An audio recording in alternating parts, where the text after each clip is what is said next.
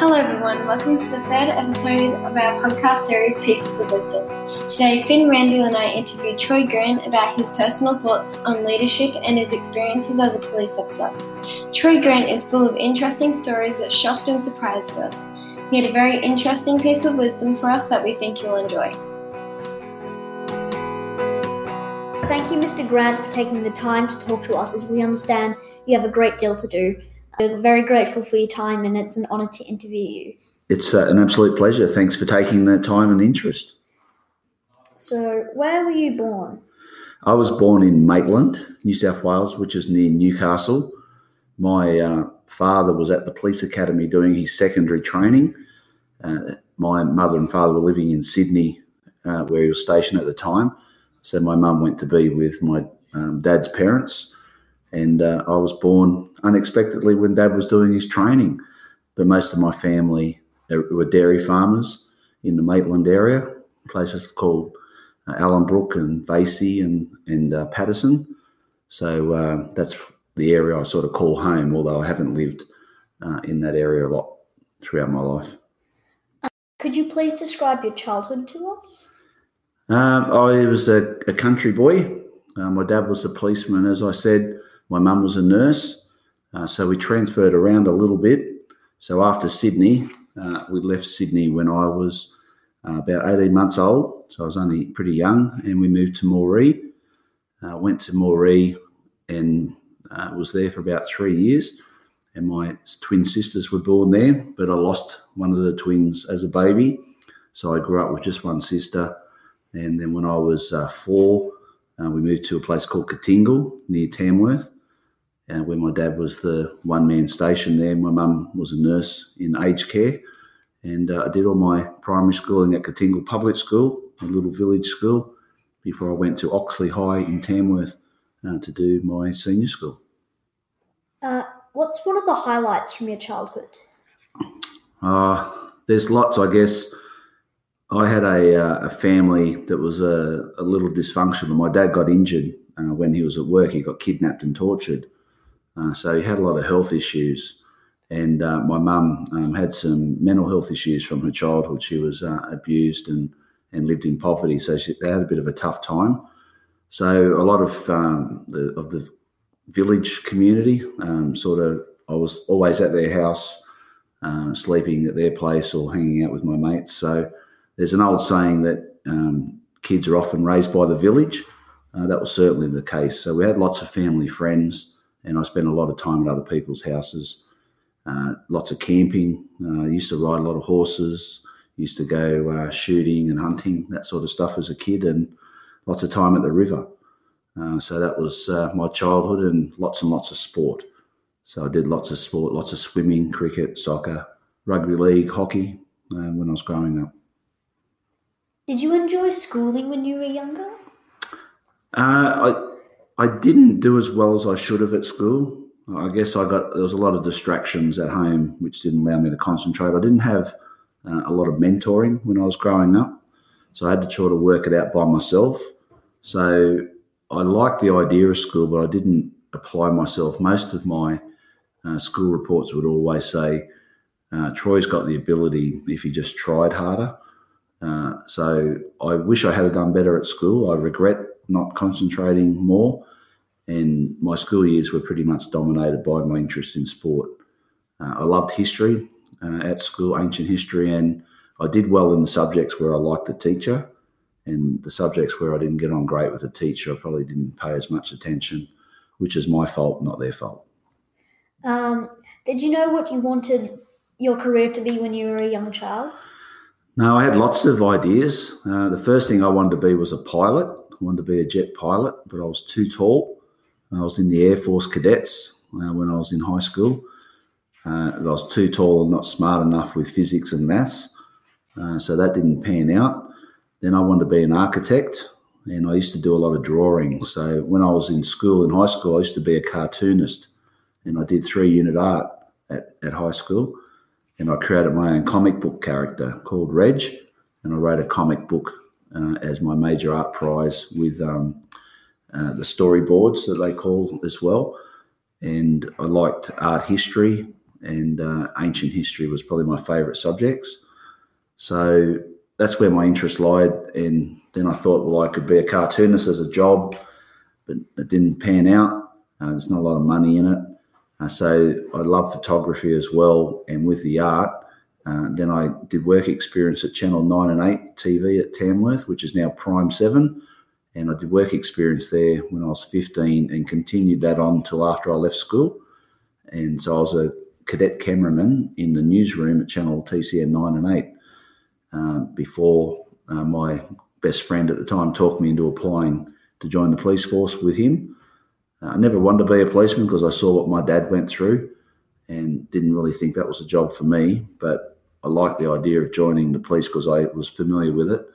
And when the jobs in the TV industry dried up, it was hard to hold a job. I decided to apply. I got in, and he missed out, and he became a greenkeeper, and I became a policeman, sort of by accident. Did you want to be an artist? Because you were talking a lot about photography and cartoons. Yeah, look, if I had been good enough or there was an actual job to do cartoonist work, I possibly could have landed up there. So, and I really like photography, so I thought about being a foreign correspondent as well. Once I was in TV, because I learned how to be a cameraman, I thought I might be able to combine a bit of journalism with the camera work. So I had a few different interests. I wasn't overly committed to any. And when you're 18 and you've got lots of different options, it's hard to decide. And there's way more options now than there was when I was growing up. So I think I'd be really confused if I tried to pick a job now. How did your career begin? In politics, it was over a cup of coffee. I was 40 years old. I just had a holiday over to Fiji with my family, and I just finished doing an international leaders course for policing at the Australian Institute of Police Management. So I was looking at things outside the square. So I was looking at different opportunities in law enforcement or international opportunities. And I was offered a secondment to China to help them develop community-based policing strategies, because I was renowned or well known for my community policing work in the New South Wales Police Force. So I was considering that, took my family overseas because my kids were only little, about 8 and 11 at the time, to see if they would like an international experience. And I came back, and one of my former bosses had recommended me to a parliamentarian, and that was Thomas George, who's the Deputy Speaker of the Parliament, and Duncan Gay, who used to be the Roads Minister. So they came down to speak to me, and I had a coffee with them on the request of my former boss, and they floated the idea with me. I wasn't really interested, and they asked me to think about it. I was sort of more interested in following an international job opportunity at the time. I spoke to my wife, and I didn't think she'd like the idea, but she said I should think about it, and then I couldn't stop thinking about it. So when we were considering it, I then spoke to the Commissioner of Police, who I used to work for, Andrew Scipione, and he said to me, I've always been a person who wanted to serve my community. That's where my interest laid in policing. He said, if you go into politics, you can potentially do that on a larger scale than you can as a policeman. And he said, you might as well have a go because you've got nothing to lose, because if I hadn't won the election, I would have still been a policeman and pursued those other opportunities. But I ended up winning, and 8 years later, here I am. What do you think the best role for police in a community is? I think the community engagement side of policing, so the crime prevention is the most rewarding. I don't think any policeman enjoys arresting people or going to violent offences. If they can do something to prevent crime, it's always more rewarding. But the reality is that it's unavoidable. Bad things happen in our community. Bad people do bad things, and the police are there to deal with that. And that's the realistic part of the job. So I think the crime prevention, having programs to get kids out of crime or youth diversion programs, education type programs and awareness programs are probably the most rewarding, and that's where I always enjoyed my work the most, I guess. So I was known for creating programs like Adopt a Cop that went nationally, was adopted and endorsed by what they call the ATSIC, which is the Aboriginal and Torres Strait Islander Commission back in its day. So it went to different states. It's still running today in a lot of police commands. And then later on in my career, I invented a thing called iProud, which is a recruitment program for Aboriginal people to join the police. So lots of those sorts of things, lots of community initiatives, fundraising, charity. That's what I spent a lot of my time doing outside of work hours after I did my normal police work. Can you tell us a challenging moment from your career in policing? Oh, geez, how long's the interview? I've got lots of examples. What interests you most? Challenging how? Like that tested you. That tested me. Oh, geez. Over 22 years, there's lots of examples. So I guess the ones that, I'll give you a couple of examples. So the ones that test you that are like the yucky jobs to do is going to car crashes where people have been hurt or seriously injured or have died, and you've got to deal with the trauma and the ugliness. So that's challenging psychologically, because they're like images you can't get out of your mind, and you worry about those sorts of things. I got stabbed when I was working one time and beaten up with another officer by 12 people. So they were trying to kill us. So that was challenging. Then there's just the pressures, I guess, of when you're working in a country community. There's a lot of expectation on you to be all things to all people. So that comes with a lot of pressure at times as well. But the most challenging thing is doing anything where kids are hurt. That's always the hardest thing to deal with, especially after you have kids yourself. So I did a lot of work in child sexual assault. I was the one that uncovered the child pedophilia in Maitland, Newcastle Catholic Diocese, and the cover-up that happened there. So that was really hard and challenging to see people who were young boys at the time assaulted, and they were the same age as me, who had reported it to me as a man, and then reliving and understanding the impact that assault had on their lives. That was very, very challenging, and I still have relationships with those victims today. So when they are still struggling, they call me, and it gives you an understanding how big the impact of the crime is. So that's always tough. And how did you win the Commissioner's Commendation for Courage? I got two, so which one? Both of them. Okay. First one, there was like a riot situation where there was about 250 cranky people who tried to storm into a hotel to attack a couple of individuals who had barricaded themselves inside. So myself and another policeman, we blocked the entrance, and the crowd kept charging us with sticks and bodies and kicking and punching. And so we protected the people inside for a long time until we got back up, and after many hours, they eventually penetrated and got in, and there was a big fight, and we saved some people's lives. So end up with some broken ribs and some bumps and bruises out of that. So I got a Commissioner's Commendation for Courage for that one. And the second one was when I got stabbed. The 12 people who attacked two of us tried to take my gun off me with the purpose of shooting me and other people. So I held onto my gun and stopped that from happening, and got seriously assaulted as a result, and then protected other people when a big mob arrived. So that was the second time. Very brave. Wrong place, wrong time, and unlucky. As Minister for Police, what's the main priority in your job?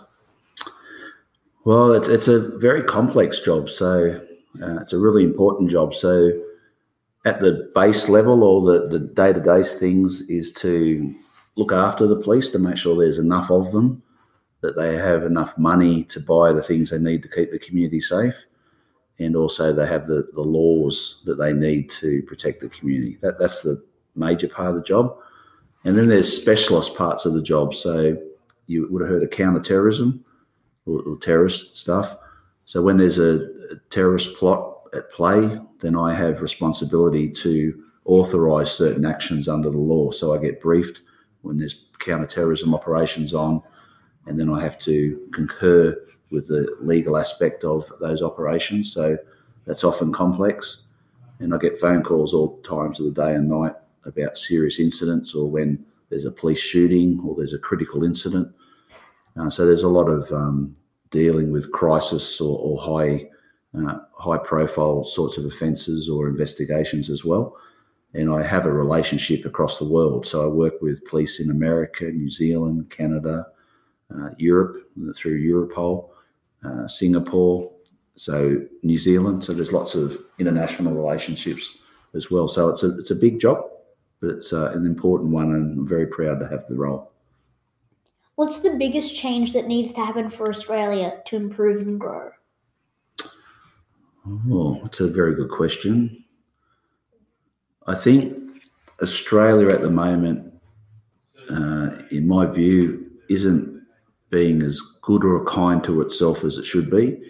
I think there's a lot of internal fighting going on at the political level, at the community level, and I'm not sure it's all in the greater good of our country or our community. So I'd like to see more cooperation, because we have so much to offer and so much opportunity to join together to make our community, our state and our country better.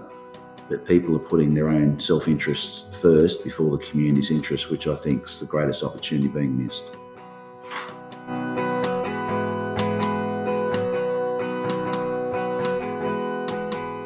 What does justice personally mean to you? What does justice personally mean to me? Everyone's got a right to live free and without causing nuisance or harassment to somebody else. So if that happens to you, having someone held to account for it and you being okay at the end of it, that's what justice is about. Often that means just stopping an argument and having it mediated so people don't annoy you, or it could be that someone's charged and in prison because they've done something horribly wrong to you, and you get a just result. So justice is a fair outcome for someone that is impinged upon, is my definition. What motivated you today to become member for Dubbo? Motivated just to do more for Dubbo than what the last government was providing. We had two wonderful local members who were what they call independent, so they didn't belong to a political party, and they worked really hard for our area, but the government of the day didn't value country areas as much as they should, and they promised our community things that we should have had, most notably a new hospital. And at the time in 2011, I think the people were sick of being ignored, and it didn't matter how hard the two independents worked, the government was ignoring them. So my motivation was to get into government so they couldn't ignore our pleas anymore, and to do the things that the community wanted us to do. So I made what they call election commitments. So I said, if you elect me, I will do these things. And there was 23 of them. And I'm proud to say that we delivered every one of them, the biggest ones being the Dubbo Hospital, stages 1 and 2, the Parks Hospital, Forbes Hospital, some road intersections and many community infrastructure things. So it was about making sure the government kept their promises, and my position was that we have to have a seat in government because they can ignore you otherwise, and we'd been ignored for too long, in my view, and Dubbo was out of sight, out of mind, and I wanted to make us important to government again, which hopefully I've done. Were you in charge of building the road that stretches back from Boundary Road to the St. John's? Is it St. John's? I had a part in it. I've never built anything, which is good because I'm very hopeless at building. So I'll leave that up to the experts. But my job's to advocate for the money and then to secure the money for whoever's in charge of the project. So Dubbo Regional Council are in charge of the project, and they asked me to get them some money. They needed $8 million for the Boundary Road extension stage 1, which we got, and that's the one that's being built now. Now they need another $8 million for stage 2 to take it all the way to Sheridan Road. So that's what we're working on at the moment. What is the biggest contribution that you have been able to make? That's a really good question. I get asked that a fair bit. People expect me to say the hospital or this road or the Institute of Sport we're building or funding for schools or those sorts of stuff. I actually look at it two ways. So the biggest, I think, contribution I make, and I hope what my legacy is as I leave politics, is that I've made Dubbo important. So government think about Dubbo to invest in things or to hold things or to trial things before they think of anywhere else in regional New South Wales. So I used to use the saying that we're out of sight, out of mind.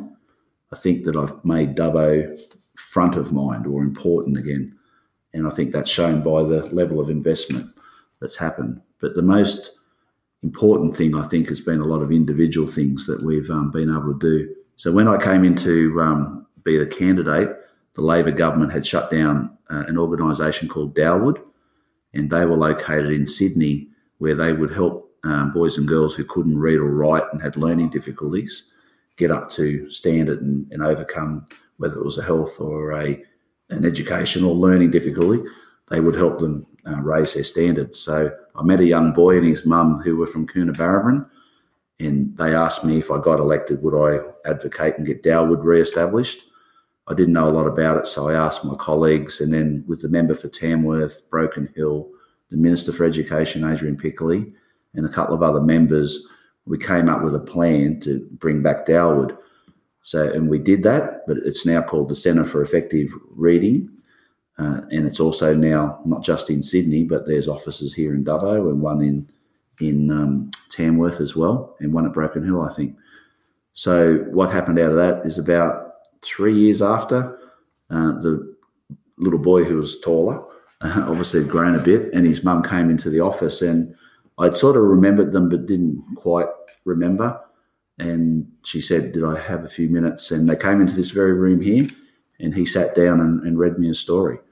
And when I first met him, he couldn't read a word. So to see that difference in their lives and having some sort of contribution makes you feel really proud, I guess. And all the money in the world and the bricks and mortar doesn't mean anything if people's lives don't change or get better.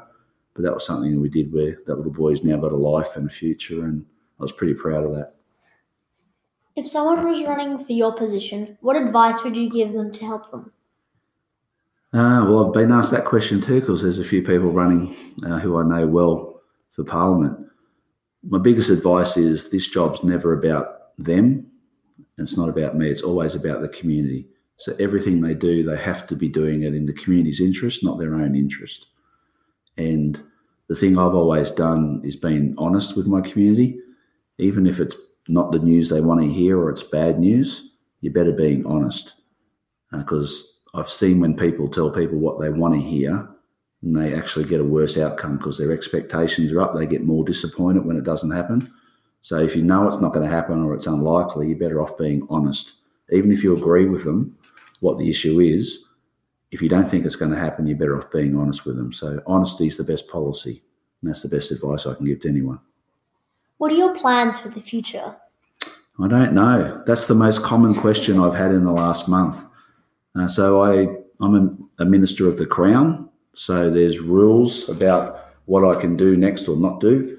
So I have to sit down with a parliamentary ethics advisor and have a clear understanding of what that is before I start looking at jobs for the future. So I don't know at the moment.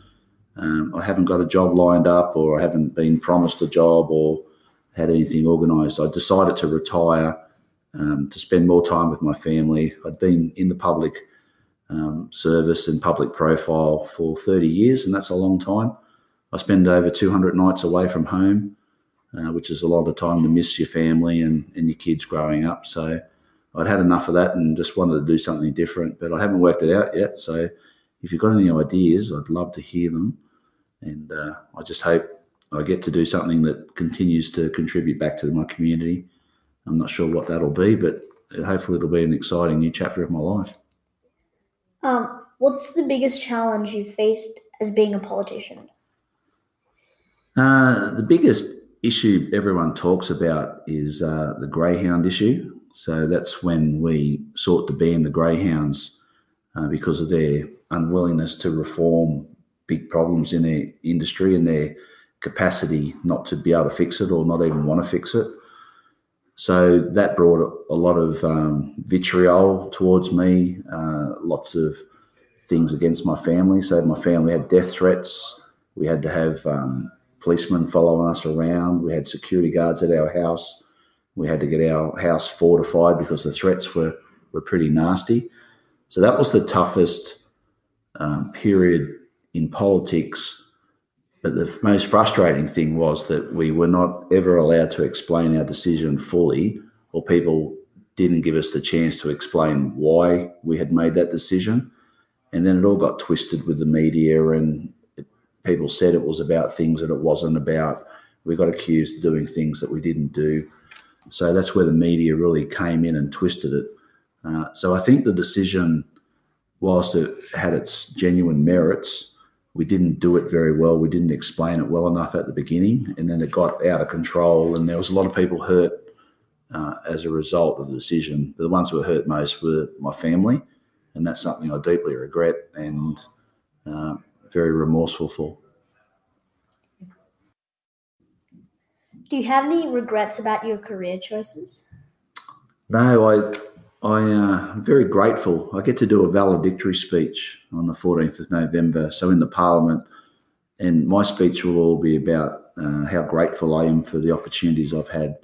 You know, I've had a lot of help from a lot of people, whether they be my fellow parliamentarians, members of the community, or my staff over the years, and we've achieved a lot of great things for Dubbo electorate, the communities, individuals, and the state as a whole. And I feel really privileged to have had that opportunity. So no regrets. Some days aren't all easy, but not a single day of regret. Just I'm very appreciative of the privileged opportunity I've had, and I'm very grateful. So, and the same in policing.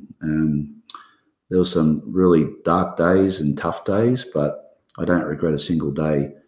I didn't expect to be a policeman, never wanted to be for a long time growing up or anything like that. So I just feel lucky that circumstances were they were, that I fell into policing, and I had a wonderful career, great opportunities, great friends, and loved every minute of it, even the very, very tough days. And could you tell our listeners one piece of wisdom that you wish you had at our age? At your age? At our age. Life's a long journey, it's not a sprint. So you don't have to achieve everything in a hurry. You need to manage your own expectations of yourself and life, and just always do the best you can. Opportunities will come along in your life. Make sure you grab the opportunities, because you never know where they're going to lead you. So I never thought I'd be a policeman, but the opportunity was there, and I ended up having a great career.